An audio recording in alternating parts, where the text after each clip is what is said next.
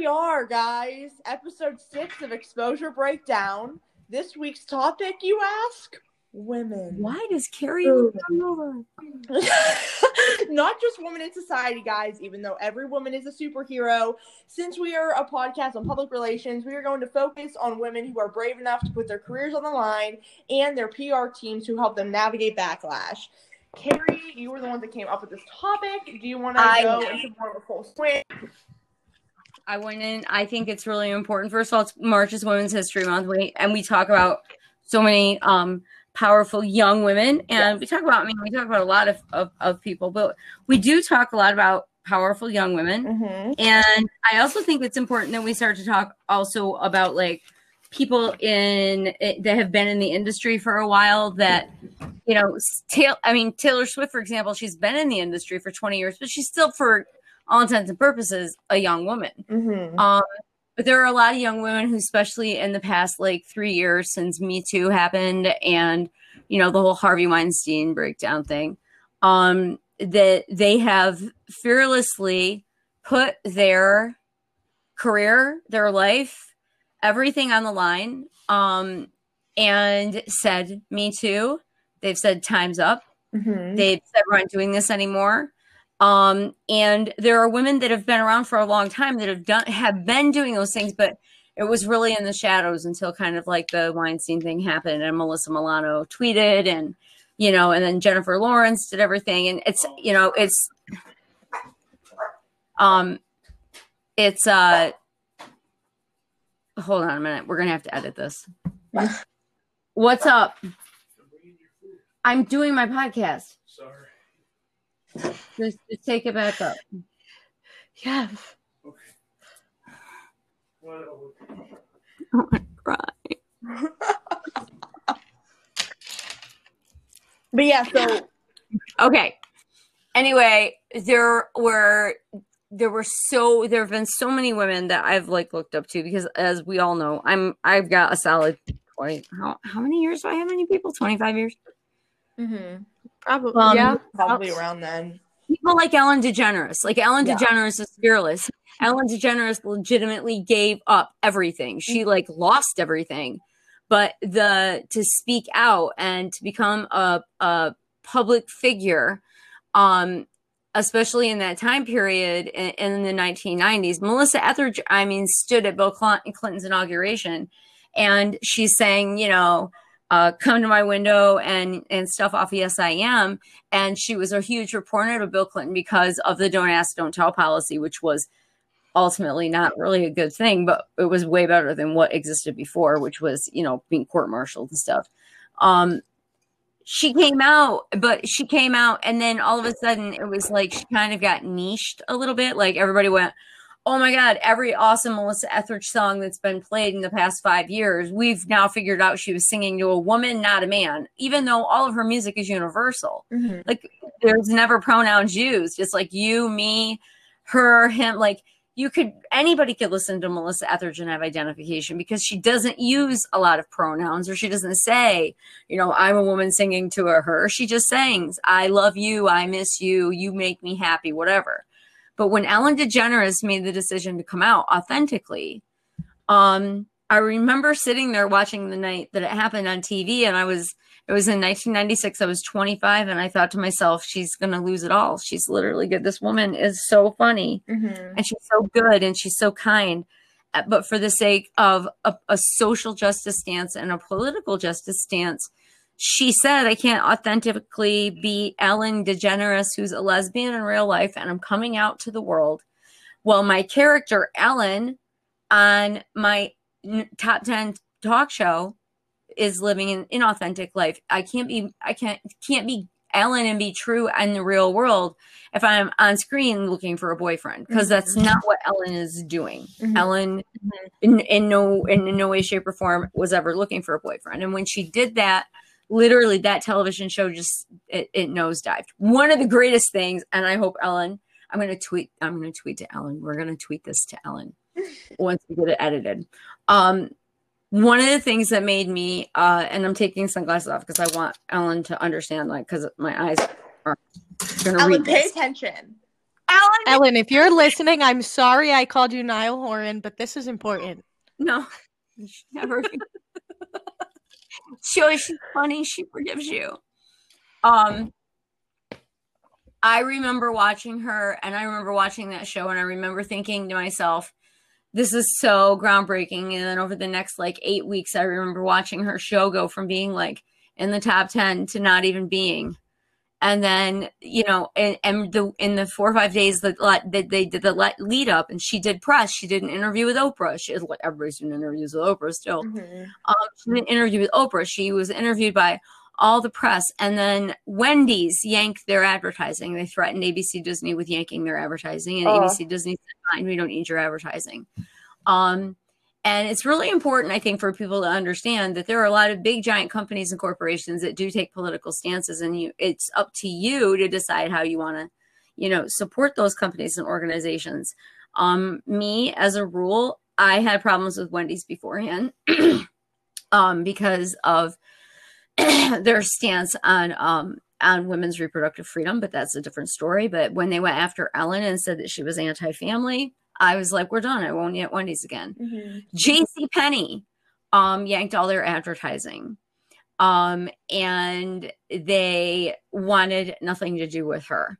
And she turned around 20 years later and became a spokesperson for JCPenney. When she got her show, when Rosie kind of like walked and left, and that kind of crumbled and tumbled, unfortunately for Rosie, but Ellen was the perfect thing to kind of step into 4 o'clock in the afternoon because Oprah was leaving.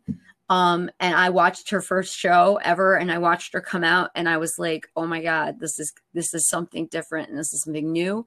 And she is going to rock the world with this show, and she's going to just talk and be free and be her. Mm-hmm. And then all I could think when she became the spokesperson for JCPenney, I was like, I told you, motherfucker. If I were her, I'm not that big of a person. That's what I'm telling you. Ellen is the best.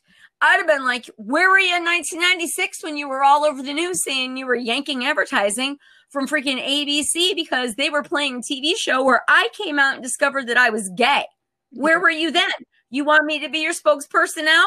Mm-hmm. You better pony up some money to PFLAG, to GLAAD, to the Trevor Project, to like all kinds of stuff. Like, you better come out and apologize. I would have demanded an apology. Yeah. But Ellen is classy. I am not. Now, isn't it interesting, like, going back to what you said originally, it's really interesting to me how when you said that she first came out, everyone said this is it for her. Where if you were to think about it, if a man did the same thing back then, everyone would have been like, good for him. Like, no, they wouldn't. No?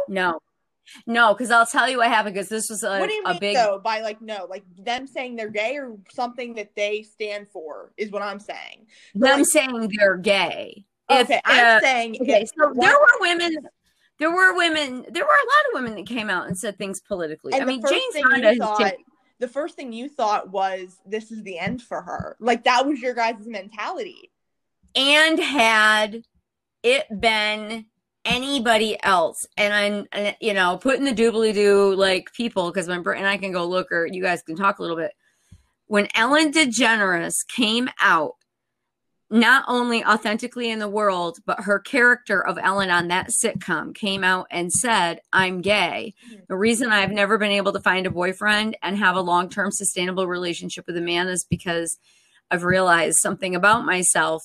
And what I've realized is that I'm in love with this woman, Susan, and who was played by Laura Dern. And Oprah said, and she said, I think I figured out why I can't have a boyfriend in this beautiful famous scene where Oprah's playing her therapist, and Oprah goes, why? And she goes, because I think my boyfriend, I've fallen in love. And Oprah goes, oh, and what's this person's name? And Ellen said, her name is Susan. And everybody in the whole studio audience like went nuts and crazy. So wait, she fell in love with her co-star? No, that's how they did it. That was how they did it in the. That's how they wrote it into the show. Oh, okay. So Ellen had met this woman a couple episodes beforehand because there was buildup, and it was a character named Susan who was played by Laura Dern, and they became really good friends. And Ellen, if you'd watched it for like it was in like its 5th or 6th season when this happened. It was very successful and very lucrative. And when she met Susan, she started to be like, this is very, very different for me. I don't know what this is. And, you know, she had no idea like how to navigate it. And then in the press leading up, you find out that the reason that Ellen, the character, doesn't exactly know how to navigate this relationship with Susan, Susan is out. Susan's out. And Ellen's like, oh, I've made a friend who's a lesbian. And they were all like, oh, look, I have a lesbian friend. And in the 90s, that was a very cool thing. It was like one of those things where it's like, oh, even though we've all been raised that gay is crazy or gay is weird, in the 90s, all the Gen Xers were like, I have a gay friend. It was like an accessory. Oh, yeah. And so in the show, that's what they did, because that was part of what the cultural context was. The popular cultural context was at the time, and the cultural context. So in the show, they kind of wrote it in as like, Ellen meets Susan. She comes into Ellen's, you know, coffee shop. They strike it up. They get along really well. They go hang out. And then, like, I don't know, 2 or 3 times after they hang out, Susan says, well, you got to know and understand, Ellen, I'm gay. And Ellen's like, oh. And then you watch Ellen be like, how do I process making this friend who I now find out is gay? Mm-hmm. Which was something that was really common and happening to a lot of people my age in their 20s at that time, because we were the first ones to really have friends that were like, I'm not living like this anymore, and I'm not scared. Wow. Because there were pioneers beforehand that had broken down all those barriers. And we were all the kids that were living with people, our friends dying of HIV and AIDS, not because they were gay, but because it had been pulled into the entire community through a variety of different reasons. And so then there's like a couple episodes where Ellen's like, I don't know if I should be friends with her. Should I be friends with a gay person? Or are people going to think I'm gay because of the stigma of homosexuality in the 90s? Oh, God. But then she figured out, she started to see Oprah as her therapist, because she was trying to figure herself out in a lot of other ways too. Like, why can't I get a man? Yeah. Why is it every guy I go out with, they don't want to hang out with me anymore? And then she comes to Oprah, and the episode where Ellen comes out, which is just the most beautiful episodes of television ever. They open it up and she's in a dream sequence and she's in a grocery store. And the joke used to be that, you know, they used to say that you could convert people to being gay or lesbian. Mm-hmm. And the joke with lesbians were if you are a lesbian woman and you got another woman to, quote, become a lesbian, you would get a toaster. So she has this dream where Katie Lang gives her a toaster.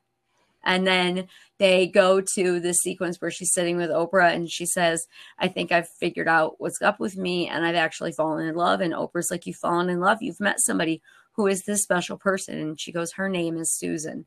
And the whole studio audience, because they did it live. It wasn't even pre-taped. Ellen came out in her sitcom and they ran it live, like in real time. And I remember sitting on the couch with all of my friends and I was crying because I was so happy for her. And at the same time, I was also crying because I was like, the world is not ready for her. Mm-hmm. The world is not ready for this. The world is not ready for a gay lead sitcom, definitely a woman. Yeah. Now, after that aired, did the show go downhill? Yep. No. Canceled. They wrapped it. They tidied it up with about 5 or 6 more episodes. They did some really beautiful work in the next 3 or 4 with her friends. She had to then come out to her parents. She had to come out to her friends. She had developed a relationship with Susan. It was really, really amazing. But the problem was the people that had yanked. So like there were several major companies that yanked their advertising that didn't come back, which was a blow to ABC. Economically, people stopped watching because they didn't mind Ellen not having a boyfriend and owning a coffee shop and having quirky, weird friends. But they did mind her being a lesbian. And there were death threats. And it literally, they wrapped the show up and it didn't come back. They didn't renew the contract. So in a matter of about a month and a half, we could look up the numbers or whatever. Her show went from being a top 10 rated sitcom to being canceled. And she didn't get a job. She couldn't go do stand up because she would go if you've ever watched Ellen stand up, it's very universal. Mm-hmm. Mm-hmm. So she would go to stand up, and the like gay people would come, but straight people wouldn't. And the gay people were like, why aren't you making jokes about being gay? And she's like, because I've never made jokes about being gay. I'm an observational humorist. Mm-hmm. And then straight people would come, and they would be all paranoid that they were going to go in and try to get recruited by gay people to become gay. So she couldn't get booked. And it was legitimately a fluke.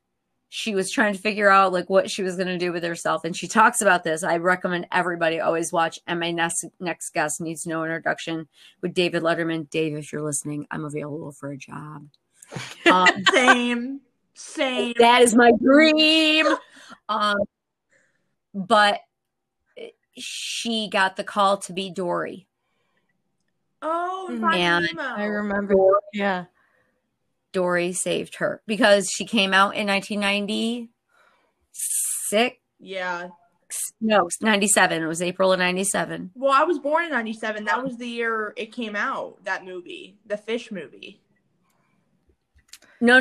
Dory Nemo did not come out in... Nemo came out in 2004. You're kidding. I thought it was the year I was born. No, Finding Nemo came out in 2003. So... Dang, how old am I? Yeah, I know. Nobody knows. Ellen came out on April 30th, 1997. Dang. The episode sent shockwaves through the television industry. Up to that point, there had only been a handful of gay characters that had been seen in minor supporting roles on television. None of these were series leads. She did that, and then they canceled her show. And then she got Dory. And Dory got her at least money in order to be able to like pay her bills and take care of things. Because if you figure that it came out in 97 and Dory came out Memorial Day of 2003, right? Mm-hmm. Well, I don't know. So 6 weeks. Yeah, I just looked it up. 6 years of very little work. She struggled a lot to try to find stuff. She would do, game shows, or she would do commercials and stuff like that. And then because of Dory, it then started to open things up. The other thing that happened in that beautiful 6 years, what was awful for her, Will and Grace happened. And that broke down a lot of barriers about what gay looks like. Mm. Yeah. There had been some characters that had been introduced on different dramatic TV shows that were like, walk-ons and stuff like that of people being gay. So Hollywood started to get more accepting of homosexuality. Also, Brokeback Mountain came out, which was, groundbreaking when you got somebody like Heath Ledger and Jake Gyllenhaal. So we're talking about people like, I wanted to talk about powerful women, but I'm also talking about talk about fearless. Mm-hmm. Mm-hmm. How fearless are those two men to have taken that role? Yeah. In that film, because that film freaked everybody out. Well, actually, it's interesting. Didn't you even say that when they advertised for that movie, it was very much like them and their girlfriends in the advertisement? So when people went into the movie theater to watch it, they were they had no idea what was about to happen. Yeah. I was like, I read Entertainment Weekly and Rolling Stone and Spin and Variety and Billboard, and I read all this stuff. So I'm like, oh my God, this movie's going to be so groundbreaking. You have no idea how many people I know that were like, I'm going to go see that Heath Ledger movie, or I'm going to go see that Jake Gyllenhaal movie. And then they walked in and they were like, what? I was like, this movie. Well, and at that time too, like when Brokeback Mountain came out, it was like kind of those few years they were starting to really make these beautiful movies that were, I would call them art films that were kind of also very, very beautiful and mainstream, kind of the movies now that we all see that get nominated for Oscars, So like at the same time that Brokeback Mountain had come out, American Beauty had come out. So there were movies that were kind of encroaching on these difficult conversation type of things that were mainstream and critically acclaimed films. But yeah, I remember Brokeback Mountain. So literally that movie broke down a lot of stereotype and barriers. But to take a role like Hilary Swank did in Boys Don't Cry, where she played Brendan Tina and did a real biopic of a trans person who was murdered. You made us watch that, didn't you? That was you. Did I make you guys watch that? Or was it Whitney? It might have been. It might have been. Might have been her. It might have been her. Yeah, I don't think you did. Yeah, I don't think no, because I think that there are other people also. Like, I have other colleagues, and can't talk about colleagues. I forgot. As soon as I said it, I was like, "Yeah, her." That person from that place. That person from that place. We'll get it all figured out. We can edit this out too. Viewers, y'all don't need to know. We're keeping it a mystery. Yeah, but anyway, somebody made me watch it. I watched it. I loved it, and I didn't even know. Like after I watched it, I was like, "What was that about?" And someone told me, and I was like, "Oh, wait a minute." We didn't understand what was going on in the tent. Well, no. I was like, "Oh, they're sleeping." I was like, well, okay. Can I just say? No, but I don't even. You know what? I don't even like to talk about that scene. I feel like that scene is. This show is not what we were talking to talk about, but here we are. No, actually, I feel it never is. The reason, no, but I actually do because I can pivot to where I want to go. Yeah, I think one of the things that the PR people for the movie studios and for Heath and Jake and everybody else didn't do well was that scene became the dominating narrative, and the not dominating narrative of that movie has absolutely nothing to do with what happens inside of that tent any more than it happens with any other movie where two people fall in love and they struggle because they come from different places and different backgrounds, and should they be in love? That plot narrative exists in everything because, thanks Shakespeare, Romeo and Juliet were not supposed to be in love. There are so many movies where it's like star-crossed lovers, you know, like I'm using Hank's book, but you watch A Fault in Our Stars. Are Hazel and Augie supposed to fall in love? No. So the thing is, the problem that I feel like what happened with that movie was it was so good because it made people realize that this is that when two people fall in love, regardless of where they are falling in with regard to their sexual orientation, their gender orientation on the binary, any of that stuff, it's legitimately at the core, it's just a human emotion that people feel. But so many people, when they hear the words gay or lesbian or bi, any of that kind of stuff, the first thing they do is they think about a bedroom. They think about the actual act of sex. And the reality is like, when we walk through our heteronormative world, we look at people unless they're like yelling it, and proudly displaying it or whatever, and we automatically assume everybody's heterosexual. And it's like when I meet people and it's like, "Hi, this is so and so, and this is his husband," blah blah blah.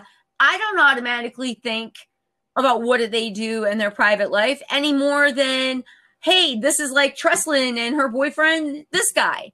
I'm not going, "I wonder what they're doing." Like, when you meet me and my husband, are you thinking instantly about us being intimate? No, but with people that are in the LGBTQI plus community, that is what the problem is. And to me, that is an example where the movie studio didn't do the good job of making it not be about the sex in the tent or the makeout session in the parking lot that Michelle Williams sees.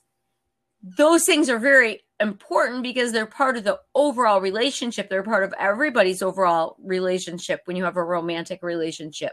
But everybody walked out of there thinking it was a movie about gay cowboys having sex in a tent and it was screwing up their wives, rather than two men in the 1960s who were gay and had been gay for a long time and had stifled it, and then were not able to stifle it anymore. And they had to figure out how to have a relationship. And so there's a missed PR opportunity. And I think it's like really interesting when we like look back at, you know, film or like those little moments that Ellen had to have to like get to where she is today. Look at how many like celebrities who are just like, I'm dating a girl, and everyone's just like, like it's kind of like nobody. It's I shouldn't say nobody cares because I think people care. I think people are still, but I think people are still kind of weirded out or wigged out. I think about trans people, which I'm like, wow. Well, I actually talked to my friend about this actually, and she's like, I feel like every generation there's that like culture shift that people are kind of like weirded out about. She said for our parents, it was gay couples. It was like, what is that? Then Allison and I grew up with gay couples, so we were like, whatever. And now for us, it's these transgenders, and it's kind of like we've never seen it. It's kind of different for us. But then my sister, if you talk to like my sister, right over the head, it's like transgender. She was a boy. She's a girl now. Who cares? Like, who cares? Yeah. So I think every generation is going to have that. But I think our generations are way more accepting. Like I feel like parents, especially the parents that you guys know, I know, I think they were very like, ew, gross, don't do it in front of me, don't do this, don't do that. And it's kind of like, why make... I will talk. Where's Rich? He needs to be in the know. Rich. No, because he and I are basically the same age. So we're both Gen Xers. Yeah. So Gen Xers kind of fall into two categories. I say this because we're basically your parents. Yeah. There's enough space that I could be like your parent. We kind of fell into two categories. We were the people that were like, no more. We were like the gay people have rights. People of color have rights. Women have rights. So we took on social justice issues. And we did we put together Lilith Fair. We were cool with the fact that Melissa Etheridge was gay. We supported Ellen DeGeneres, but it was the boomers and the silent generation that still were older because we were in our 20s. We were all 20 and like, we're cool. But it was the older people that had all the money that were not cool. Yeah. We're still not cool. I think a lot of what my generation has done is we've raised really good kids. So despite the fact, I say this very honestly, despite the fact that maybe like, Allie, how old are your parents? My mom is 43. My dad how old's your dad? 48. You have young parents. Yeah, my mom had me pretty young. How old are your mom and dad? My dad is 53. My mom, I think, is 50. Okay. So this is the thing. We're all Gen Xers. Yeah. And we all have varying ideas, but we were the kids that grew up where we were all terrified of like getting HIV and dying. We all watched our culture shift. Mm-hmm. We watched this very, very hippie, the hippie counterculture made our country become very uber traditional and conservative with like Ronald Reagan and George Bush. And then we're the ones that like got Bill Clinton in, and all of a sudden Arsenio Hall's on TV and you've got more people of color on TV and forget Bill Cosby now but Bill Cosby, like we watched the Cosby Show and we saw Martin Lawrence. We watched In Living Color. We had cable. We were exposed to a lot of different people. And I think what happened is when we got to the point where we had you guys, when we had our kids, we were like to our own parents and maybe to some of our friends, look, dude, if that's what you want to think and feel, you do that. But I didn't raise, and I don't believe, I know that all of us here were raised in different ways with different kinds of like political and social cultural belief stuff. But I also think that one of the things that we Gen Xers did when we raised our kids, when we had our kids, was we raised our children that everybody comes from a different lot in life, because we were the first latchkey kids. We were the first kids that were products of lots and lots of divorce. Yeah. We were the first kids that were in blended families. And so we had to learn how to like stepbrothers and stepsisters.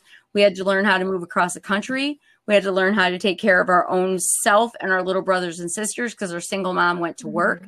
But we also learned in those periods of time, too, by watching movies and TV shows, things like What's Eating Gilbert Grape. Like, it was okay. I remember when I was little that it was okay to pick on people that were intellectually disabled. But by the time I got to be a parent, like not one of the people I looked around that grew up with me were like, they were like, you do not use that word. That is mean. People cannot help things. You do not do that. Yeah, and by you actually saying that, I always remember the thing that always sticks out to me in my childhood is anytime we were at a restaurant or in public and there was somebody that was different than us, my dad and my mother always would look at me and hit me a little and say, never stare. You don't know what they're going through. You don't know where they're from. You don't know anything about them. You do not judge somebody based on that. You don't ever do that. Correct. So I remember always thinking about that. And I'm like, dang, like they raised us to be very respectful of everybody. Right. And the thing is, I mean, we can talk about like there are a lot of political differences in your family, my family, Allison's family. But the thing is, like your parents, her parents, my parents, they may all not, your parents, her parents, and me with my ex-husband and my current husband may not all agree on things politically, but we all raised our kids because somewhere in there, the message sunk in. And I think the message sunk in because of media, because we were exposed to Michael Jackson. Like my dad was really mad that I listened to Michael Jackson, but my mother was like, you shut up and leave her alone, because he did not want me listening to people of color. My dad did not like the fact that and my dad's probably going to listen to this, but my dad was like, what in the hell is that, when he saw a Culture Club, when he saw Boy George. And my mother was like, leave her alone. It's a phase. So we as Gen Xers, we saw a lot of like weird, funky, cool stuff. We got introduced to MTV. We got introduced to like some really outside of the box thinking. And while maybe our parents didn't dig it, we were kind of like, okay, like my mother told me all the time, you will never get a tattoo. You'll never get a tattoo. Absolutely not. You are not getting, I wanted one hole in my ear, and I had to pay for it and do like whatever she wanted to do. My second hole, she didn't know I had it for like 5 years. Because she was like, absolutely not. That is not, how are you ever going to get a job? No tattoos. My parents were big on no doing your hair weird. Dress like a normal person. Me, I'm like, people walk through my life and I'm like, yo, man, what's up? And everybody's like, did you see their like ears are gauged? And I'm like, I don't care. I literally don't even, I don't even like. Ruthie, my mom got so mad the first time that I braided Ruthie's hair with like color. She was like, I can't believe you've done that to her beautiful hair. And I'm like, it'll grow back. My grandma used to pull that stuff all the time. My mom was like, she's like 14. Who cares? And that's because none of us were allowed to do that. Yeah. Because our like my parents wouldn't let me do that. Your grandparents are the same age as like my parents. Do you know what I mean? Jocelyn's grandparents are basically the same age as my parents. No tattoos, none of this stuff. Now it's like, you walk into a bank and there's somebody working, they got their nose pierced. Yeah. They got tips in their hair. My parents used to yell at me all the time. They're like, you're not getting your nose pierced because you're not going to find a job. I said, guys, I majored in communication. Do you think anybody cares? No, they don't. And that's the thing. I think these older generations, I work with my grandparents right now, and it's kind of like some things that they say, I'm just like, you guys think it's a big deal, but you don't understand that we're coming into the work field now. My generation's entering, and you guys are going to have to start changing your beliefs for us. Because if you want people to start working for you, you're going to have to get over some of this like weird crap. Yeah. Weird crap. Well, and I've had that conversation because I've tried to say that about like Ruthie and my niece and my nephew to different family members who, aren't really cool with like the fact that Ruthie got fake nose piercing thing to try it out to see what she looked like. Mm-hmm. And she's like, they haven't my nose pierced. And I'm like, okay, as soon as COVID is like calmed down and I'm not worried about you, like you're vaccinated or whatever. don't care. Pierce your my mother's like, she is not. And I'm like, it's her nose. She could pierce if she wants. She's 20 years old. I got this double, and my mom was like, yeah, I told her not to do that because a lot of people just think automatically of a cow ring. No, I just have these two. Yep. Oh, so you have both sides done? Yeah. I have a cow ring too. And I'm like, I have tattoos. Like there are people who people freak out that I have tattoos. You can't see my tattoos. Yeah, I have tattoos, but anyway, I put down off track a little bit. Yeah, we were just going. We're just going and going and going. We're going and going. But we're also talking about generations and bravery and Jennifer Lawrence being and Gal Gadot not working till you start paying the same amount of money. Yeah. And it's crazy to Katniss and Wonder Woman have spoken. You know what? It's crazy because Megan Fox tried that how long ago? And they were just like, and Megan Fox was branded forever as the bitch. Yeah. And she just was like, I literally just Michael did too. Yeah, I think another big show that did that really is I remember Friends going viral for that, where there were so many people that wanted to pay I think Ross and Rachel's character more, and they all went as a united front and was like, we're all getting paid the exact same from now on. If you're given and I will tell you that Jim Parsons and Kaylee Cuoco got paid more money than the other people on Big Bang. See, I don't think that's right. It's kind of Jim Parsons made ungodly amounts of money. And I understand that the basis of it is Sheldon and Leonard and Kutherpali and Wolowitz. Yeah. So you'd at least think those four men are going to get paid the same. And probably starting out, they did. They probably got solid scale, and it was all arranged where they were within, a speck of each other. But when they added in, Sarah Gilbert did a stint for a while, then Mayim went in, and Melissa Rauch, and they had all these people that came on. At one point in time, they were all going to not sign because all of them were asking for $1 million or more an episode. And Jim Parsons got paid the most of everybody. And she got paid. She was asking for more money than Johnny Galecki. And so there was a question of whether or not Chuck Lorre was going to do it. Because how do you have Big Bang without Penny? Yeah. Do you know what I mean? So she found her worth and she found her value.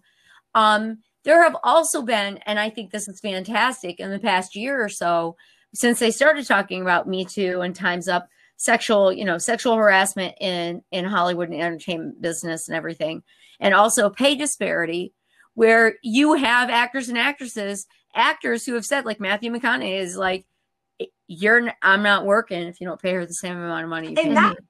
Podcast that we're going to have. So when the men start, we have these amazing men who are dope feminist allies that are also putting their careers and their lives and livelihood on the line. And they may take a hit for it. But I have so much admiration for an actor. And I call all actors because of the genderedness of the word. Mm-hmm. But I think when you have all of these actors that are going to be like, you know what? Yeah. No, we both bring the same. We both bring something to this thing. And I'll give my boyfriends as the example. I'm fairly certain that when they made Good Omens, David Tennant and Michael Sheen probably got paid very, very closely because they were co-headliners, they're co-draw. Mm-hmm. And they're two men, but they're also both men who have gone on the record and a lot of stuff saying, no. Michael is very, very vocal about this. If he does anything, his female leads get paid the same amount of money. And I think, honestly, kind of jumping to a different type of generation, I was going to talk about this on another podcast, but I think this episode's great to talk about this, how important it is for men to support women in the industry. If you look at Taylor Swift, I feel like if all her ex-boyfriends came out and said, don't listen to that. She's just complaining that I broke up with her. The fact that all of her boyfriends, if you ask her, Harry Styles is a big guy on this, which I have to tip the tip jar. I'm sorry. I have to. Harry Styles. Harry Styles. He is the concert tickets. The first person where he's just like, if you want to use Taylor as an example, thank God she's the one writing these breakup songs and not some girl who doesn't know how to write music. Like, she is awesome at what she does. Like, I can't sit here and say, oh. So is Amy Winehouse. Yeah, like, he can't sit there. I think he said it on Howard Stern. He can't sit in front of Howard Stern and tell him, oh, well, they're bad songs. They're good songs. So it's not like they're good songs. Just that small support that Harry has for Taylor. I think people, if these men were talking negatively about these girls, I think a lot of our generation in culture, people side with the man.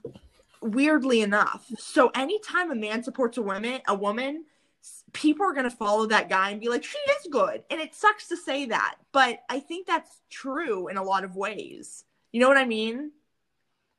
Yeah. And I think too, what's important, is I know in that interview, if I'm remembering that interview and I could go watch it, I think that all of the people in Harry's band all get paid equitably too. Because Harry's that's the deal. I'm almost positive that everybody in the band they all make good money. They all make a really awesome living wage.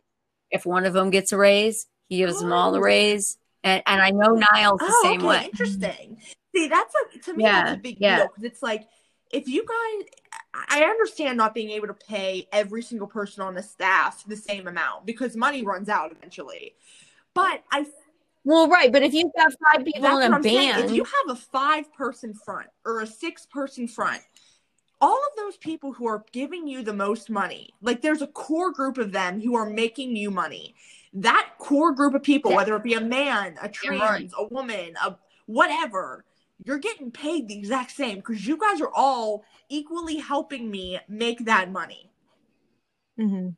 We would have to look up. I would also like to look up too. I think it would be interesting to look at when you have a show like Five Guy or like Queer Eye, where you have like five gender identifying men, biological sex men. Well, and Jonathan's non-binary. But if you got these 5 people, they were literally brought in kind of out of obscurity. Like they all had jobs. They all were doing okay. Nobody was destitute.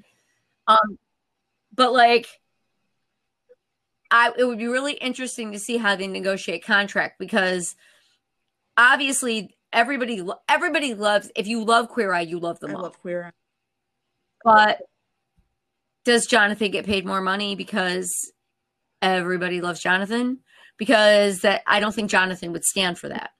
Just like I don't think Karamo, people love Karamo. Should Karamo make more money? I don't think Karamo Brown, ethically as a person, would be like, if you're going to give me, $750,000 an episode, you're going to give it to my 4 friends here too. Because we do this, we all get the same. That's the thing. It's like, it's not just women who need to fight. And I think that in one direction, like even what I'm trying to say is like, it's not just women who need to fight for women. It's these men that need to step up and be like, you know what? I'm sorry. Thank you for paying me this much, but here are these people that kind of deserve it too. And it's going to one direction. I mean, they all didn't get paid the same. Like, let me see what men there are right now as you guys talk. Men who demand. So Allison, maybe we can talk about this. The biggest moment for women. Well, one of them, I would say, not only was the Rihanna scandal with her boyfriend Chris Brown. I think that was a huge. We're only going to be referring to him as her boyfriend. Yeah, her ex. Because he deserves nothing. Ex-boyfriend who deserves no recognition. Deserves nothing. Yeah. I prefer to call him her abuser or her batter. Her abuser. Yeah. Yes. Her abuser. That happened at an award show night, right? Yeah. Yep. So, and when she had that interview with Oprah, this is how amazing women are, by the way. When she did the interview with Oprah, Oprah was in shock when Oprah asked her, why were you not saying anything? And Rihanna said, what's really sick?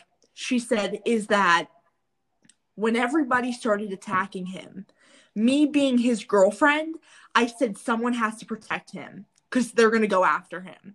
And Oprah was like, you thought of him before yourself? And she was like, I loved him. Like, you don't understand. You guys don't understand how fame works. I understand people were sad for me. But me being a normal girlfriend, I was somebody's girlfriend. I loved him. That was my job, to love him. He was getting attacked, and my first instinct wasn't to go and find someone to protect me. It was go find someone to protect him because I loved him so much. His career. And I remember what, because he's going to lose it. Or not Ellen, Oprah.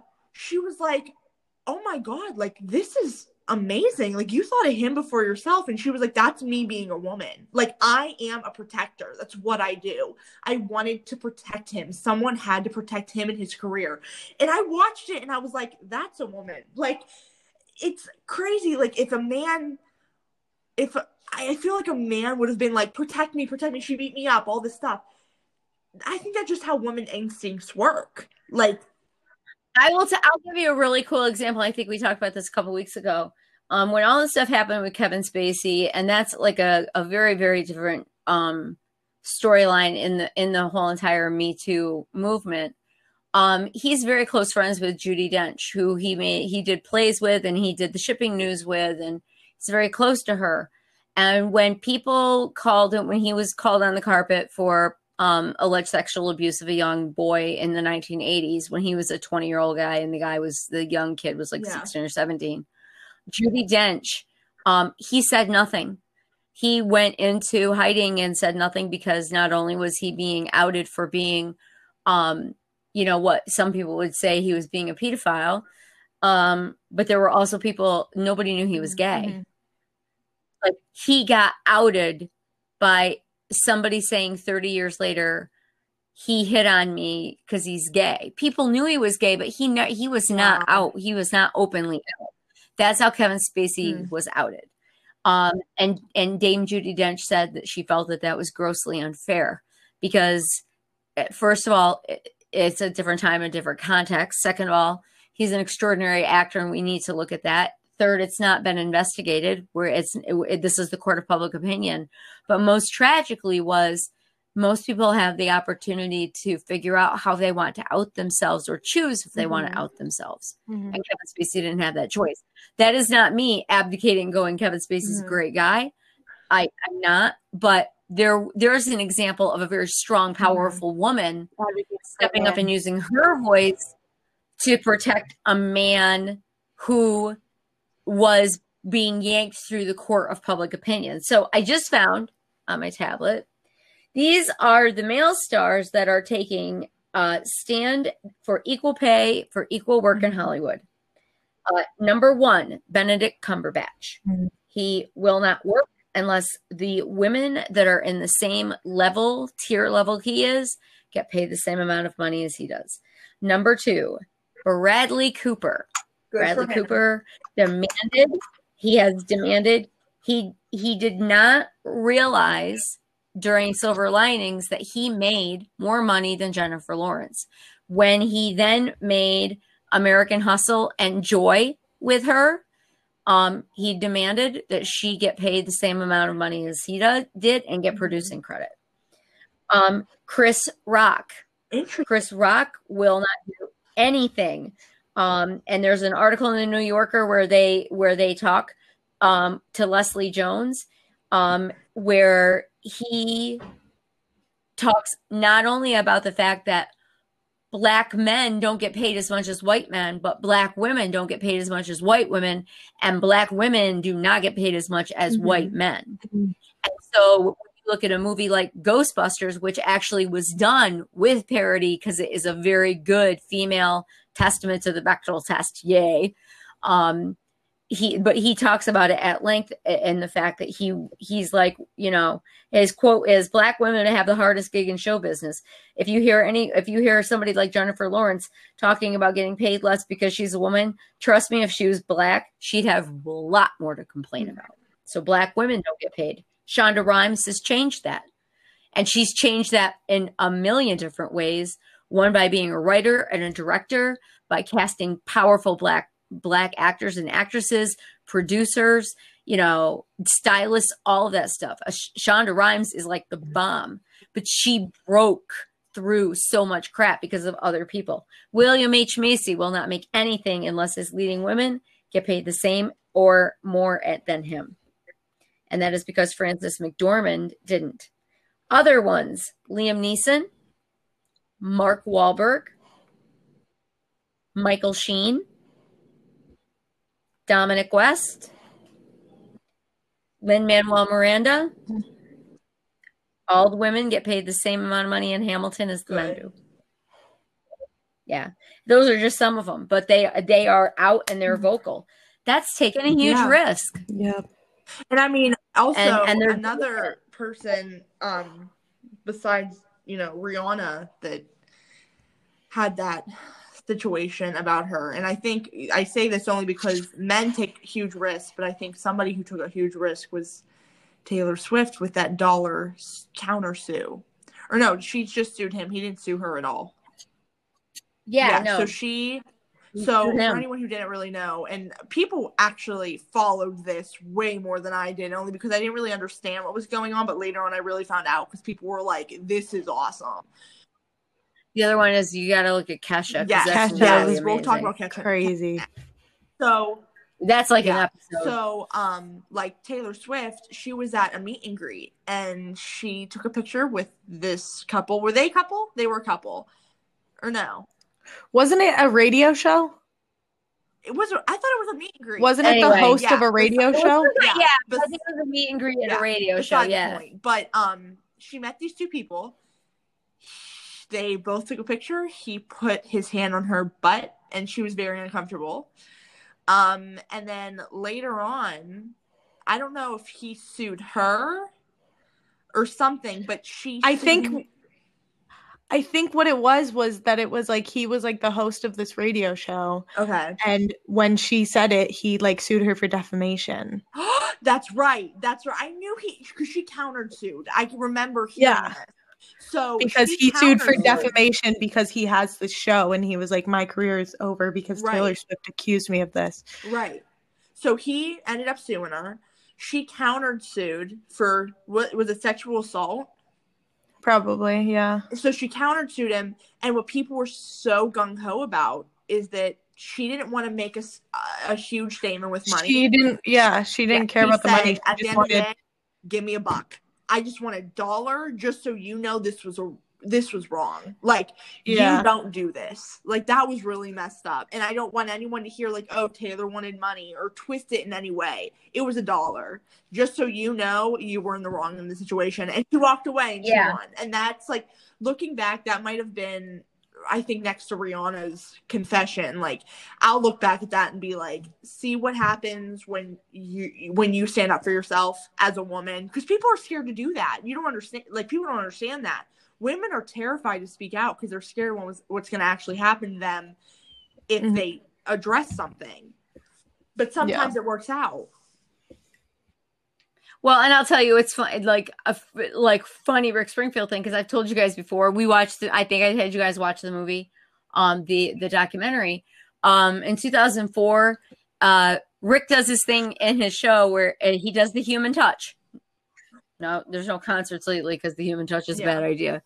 But he sings the song Human Touch. And what he does is he sings a song. And then as they're playing the music, he literally steps off the stage and we all like help him across like the tops of the seats, out through the bleachers, and you all get to touch him. Now, nobody ever thought anything of it. It was like, oh my God, here he comes. He's like walking in the audience and he shakes your hand. Or he looks down and he like puts his finger on your nose, or he ruffles your hair, or he uses your shoulder to balance himself. And he's really, really tall and thin. In 2004, at the New York State Fair, he did 2 free shows. And in the evening show, there was a woman who claimed, you guys can go look this up. This is like the Rick Springfield butt court case. And it's really funny. It's called Rick Springfield's ass. This woman accused him of having his ass hit her face so hard she fell to the ground, lost consciousness and she has memory loss and she's never going to be able to like function again. That's a Suing big him. butt. He was like, what? Well, so we like all of the fandom kind of gets together and we're like, a lot of us were at the show. So what happened was his lawyers reached out because she was suing him for a epic like pain and suffering thing. And he's like, I'm not and what she wanted him to do was settle. And he's like, I'm not settling. I've been walking out into these audiences now to connect and to meet with my fans because in the 80s, I couldn't have done it. In the 90s, it occurred to me when I decided to come back into my career that my fans were going to be the reason if my job was ever going to happen again, that I needed to have some kind of connection with my fans, which is why I started doing meet and greets. I had to kind of start all over again. And part of the starting all over again was doing this human touch thing. We also sing Don't Talk to Strangers. There's a lot of cute little things he puts into the shows that are very fan oriented and that help you have that connection. But this woman sued him. And so we always went to the fair because he played the fair almost every year for free. And we got engaged at Turning Stone, which is about 30 miles east of Syracuse on the Oneida Reservation, or near Verona, New York. And so what happened was when she got sued him, he didn't book shows because he didn't know she would come. And there was no way of knowing if she would come or not. And he couldn't put himself in jeopardy. But he did come back to Syracuse. In the meantime, lawyers reached out to people that were like very high profile on Facebook that were fans. And they were like, do you have pictures from this concert? Do you have pictures of this area? Do you have pictures of her? This is what she looks like. Does anybody have pictures? Because we always are taking pictures. You always take pictures at concerts. And they were able to get pictures and stuff from people and enough witnesses that were fans that were like, this is a lie. But the bigger question then jumped out of, one, is he ever going to be able to do this again? Because it puts him at risk. Yeah. It also puts us at risk, but none of us ever thought of the risk. We just thought, how cool is that? He comes out like in a mosh pit type of deal. Only not moshing, just walking through. So one, is he ever going to do this again? Because how can he trust that somebody in the audience wouldn't try to say that about him, that he put their hand on their body in a wrong or inappropriate way, or he harmed them in some way? And then the other question was, could we as a bunch of predominantly women be okay? Is he okay with the fact that for real, and I've seen this, women grope him and they grab him inappropriately. And so there was this huge question of, is he going to do it because it can put him in a liable situation where he could hurt somebody or he could be accused of hurting somebody or touching them as he's trying to catch his balance, like, you know, instead of getting your shoulder, getting you here on the top of your chest so he doesn't fall on top of 6 people. And also, what kind of situation is going to put him in where he's kind of unguarded? You know, he's walking out there. There is a security guard that kind of weaves their way as close as they can. But I have seen women inappropriately grab that man in places that you should never, ever grab another person without consent. Yeah. So then consent became the question. And I very oddly and weirdly, since there haven't been a lot of shows, you know, in the past year, and Me Too and stuff happened, he was doing it, but he wasn't walking like out through on the backs of the chairs anymore. He would kind of like go up the aisles. Yeah. He'd walk into the aisles a little and then walk back out. But then COVID happened. And so, but I remember even saying to my friends, like where we'd be like sitting next to people we didn't know. And these women would reach up and grab him. And I'm like, that's not your husband. That's not your boyfriend. That man is married to a woman of, where are we now? Almost 40 years he's been married to her. He has 2 grown sons. I think that's also a really big thing that needs to be said. How inappropriate are you? It's not just men that needs to, you know, work a little bit. Like us women, there has been a lot of there's a huge double standard. Yeah, there's been huge. I mean, if we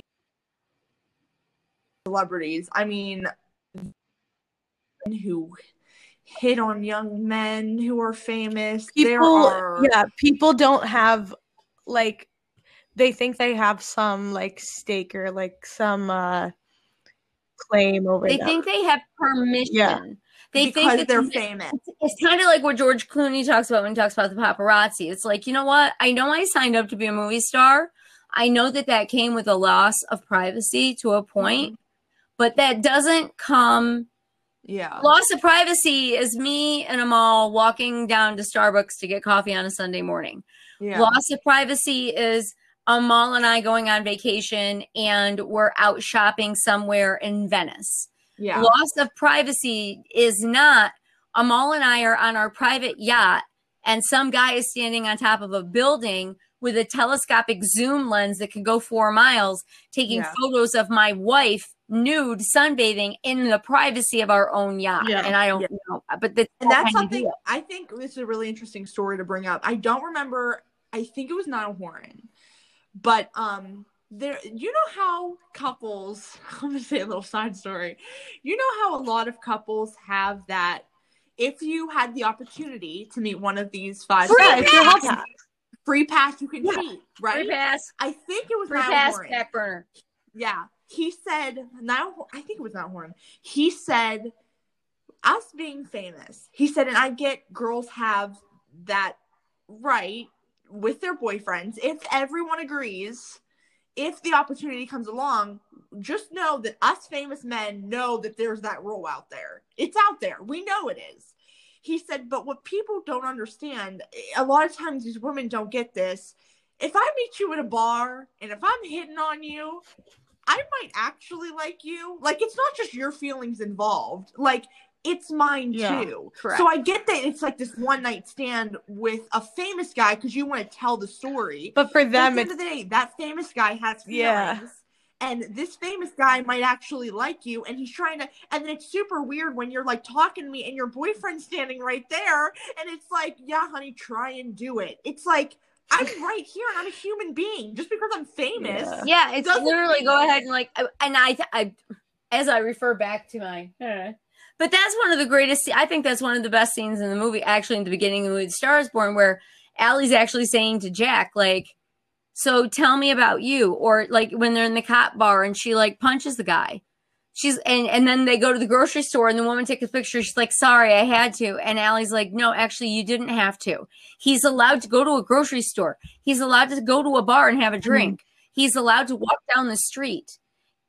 They're not just objects for our consumption, but the problem is Hollywood has made them seem to be objects of consumption.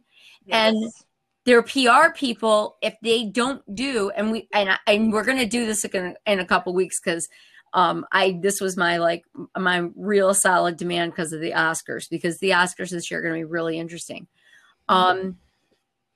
Good PR people are really good at making it so their person that they work for and protect is kept safe from that kind of grabbing and objectification. They don't let them just go to a pub. There's always kind of somebody there to kind of run interference. They say that's not what you're supposed to do.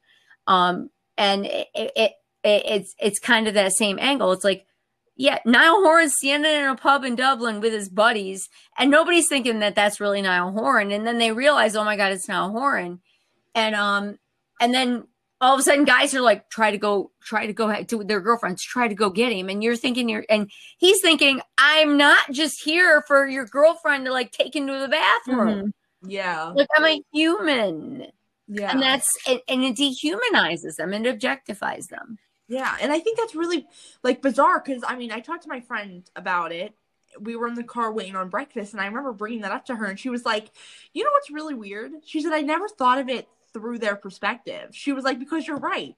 If let's say, Tom Holland hit on me, she said, I wasn't going to leave my boyfriend for him. I was just going to sleep with him because he's my hall pass, Yeah. And she was like, so I never really think about it affecting that famous guy because he's right. Like if he's talking me up, like if he's talking to me at a bar, he might have feelings for me, but I'm just trying to hump him up because I want you on my list. I will tell you, I always kind of was like free pass because Steve and I have a joke. Everybody's a free pass, and I always have qualifiers on my free passes so I can have tons of them. So it's like Niall Horan is my Bogger Irish free pass because then I can have Cillian Murphy be my Dublin free pass. So I've got like 15 Irish free passes, but I give them qualifiers so that like I'm never ever gonna like be left out. And then there's obviously, you guys know about the five that just show up. And I don't care who you are. If any of these 5 people show up and say, you want to go, you go, yes, I do. I don't care if you're male, female, how you identify. When Bradley Cooper shows up, you just say yes. When Brad Pitt shows up, you go, uh-huh. I've told my husband, if George Clooney walked up to you and was like, let's go, I would be angry at you if you did not go.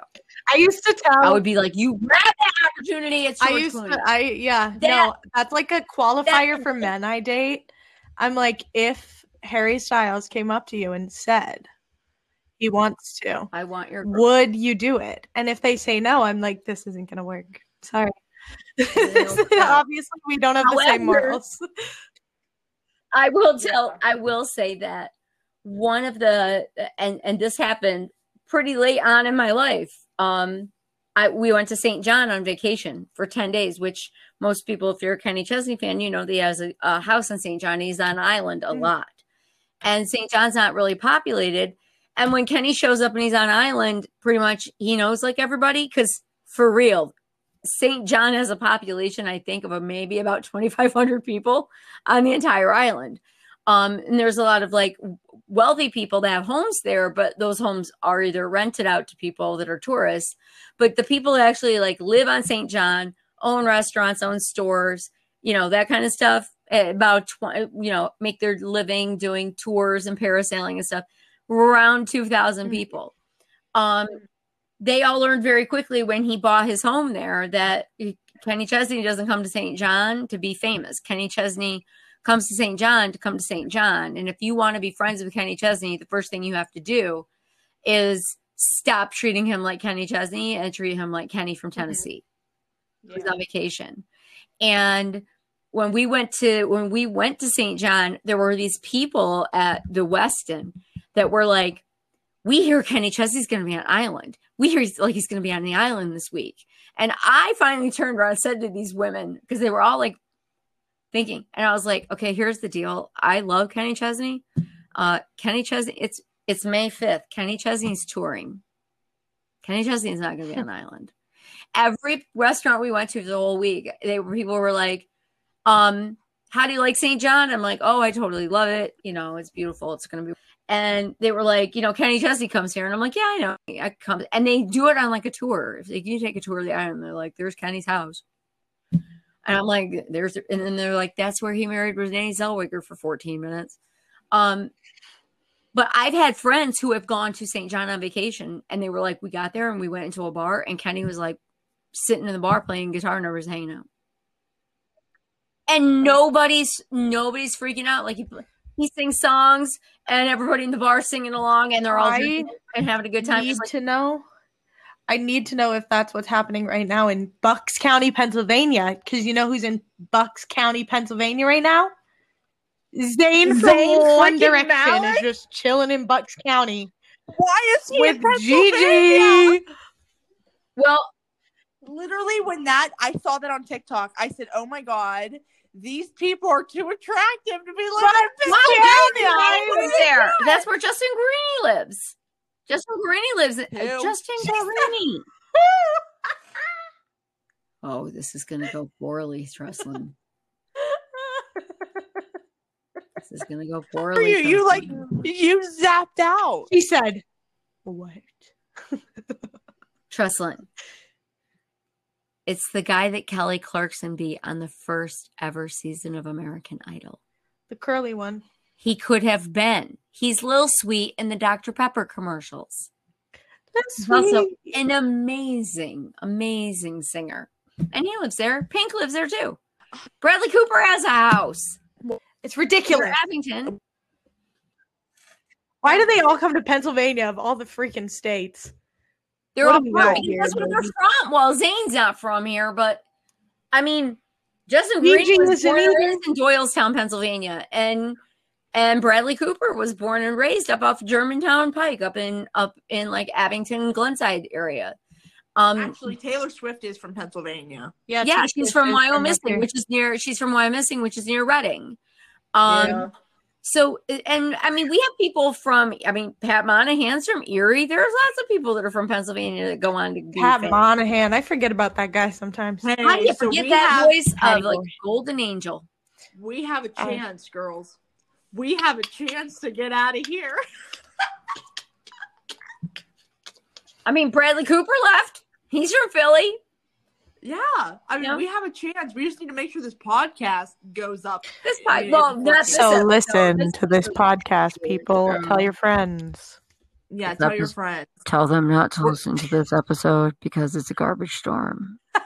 Oh my God. This one's great. Well, what are you talking about? we are at like, I think We're at about an hour. We're at We're about an Yeah. hour and 92 minutes because of technical difficulties. My husband, the dog, food arriving. But it's okay because once I cut, it's gonna be like an hour. So like, yeah. What I do want to like kind of wrap up with is I think it's really interesting to talk about how people, especially women, because women tend to not have the voice or they feel like they're stifled like Rihanna did.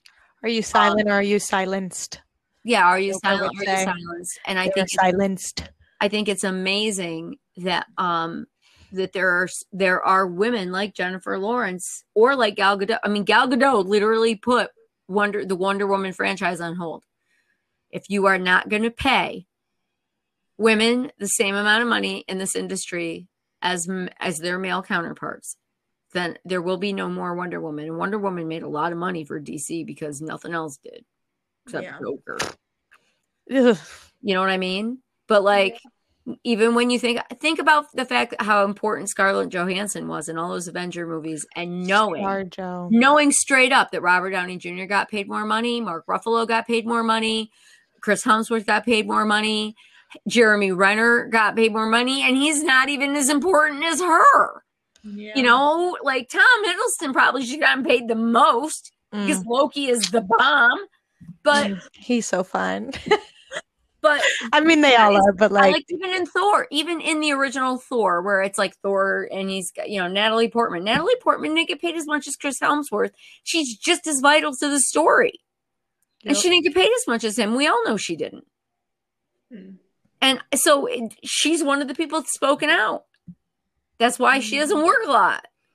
Yeah. I mean, I wonder how we're much way she got past paid time. in Star Wars too. But anyways, we've Yeah, been we're way rambling for past way time. too dang long, Yeah, ladies. The three of us can talk for hours. I need to go get Listen, some guys, milk from the thank you store, s- so Yes, we gotta thank go. you so In the much Instacart for store. listening to episode. We would like to 6 have of- Instacart advertise for us. Yeah, well, we'd like everyone. I'd like Harry Styles to, you know. I'd like Harry Styles to put a ring on this finger, but that ain't gonna happen You- anytime soon. I'd like to go on the record as saying I only said his name one time. So our I swear know, jar is what? I know. I have to put so much money in that jar. Anyway, thank you so much for watching episode 6 of Exposure Breakdown. We're gonna probably put a live video on Instagram for you guys just to see our pretty faces. And Instagram please channel. forgive what I look like today. Yeah, forgive mine too. I tried to do. Wait a minute, hold on. I promise I washed my hair. It just my doesn't Harry look like Styles, it. James Corden, Color Pearl karaoke. Boom. There she goes. Boom. Yes. Boom, boom. All right, boom. guys. Well, make sure you follow us on Instagram, Twitter, Facebook. Yep. What else? YouTube. Oh yeah, YouTube. We have to make that channel still. I'll make the YouTube channel. Okay. Anyway, thank you wave my guys so much hands for around. listening. Follow us on Spotify. Keep up to date with all of our episodes. There'll be more every Sunday, hopefully. If we Oh, stay there on will track. be more. Well, they Um, come out on Monday, but Yeah, it'll Yeah. probably come out on Monday. Anyway, thank you guys so much. And remember to stay kind and loving to Be everybody. kind to everybody. Be kind to people everybody. with Everybody kindness. matters. Yes. Okay. Anyways. All right, guys. Stay kind. Love you all. Thank you so much. Love for to hopping be on. safe. Bye. Wear a mask. Bye, guys. Bye. Bye.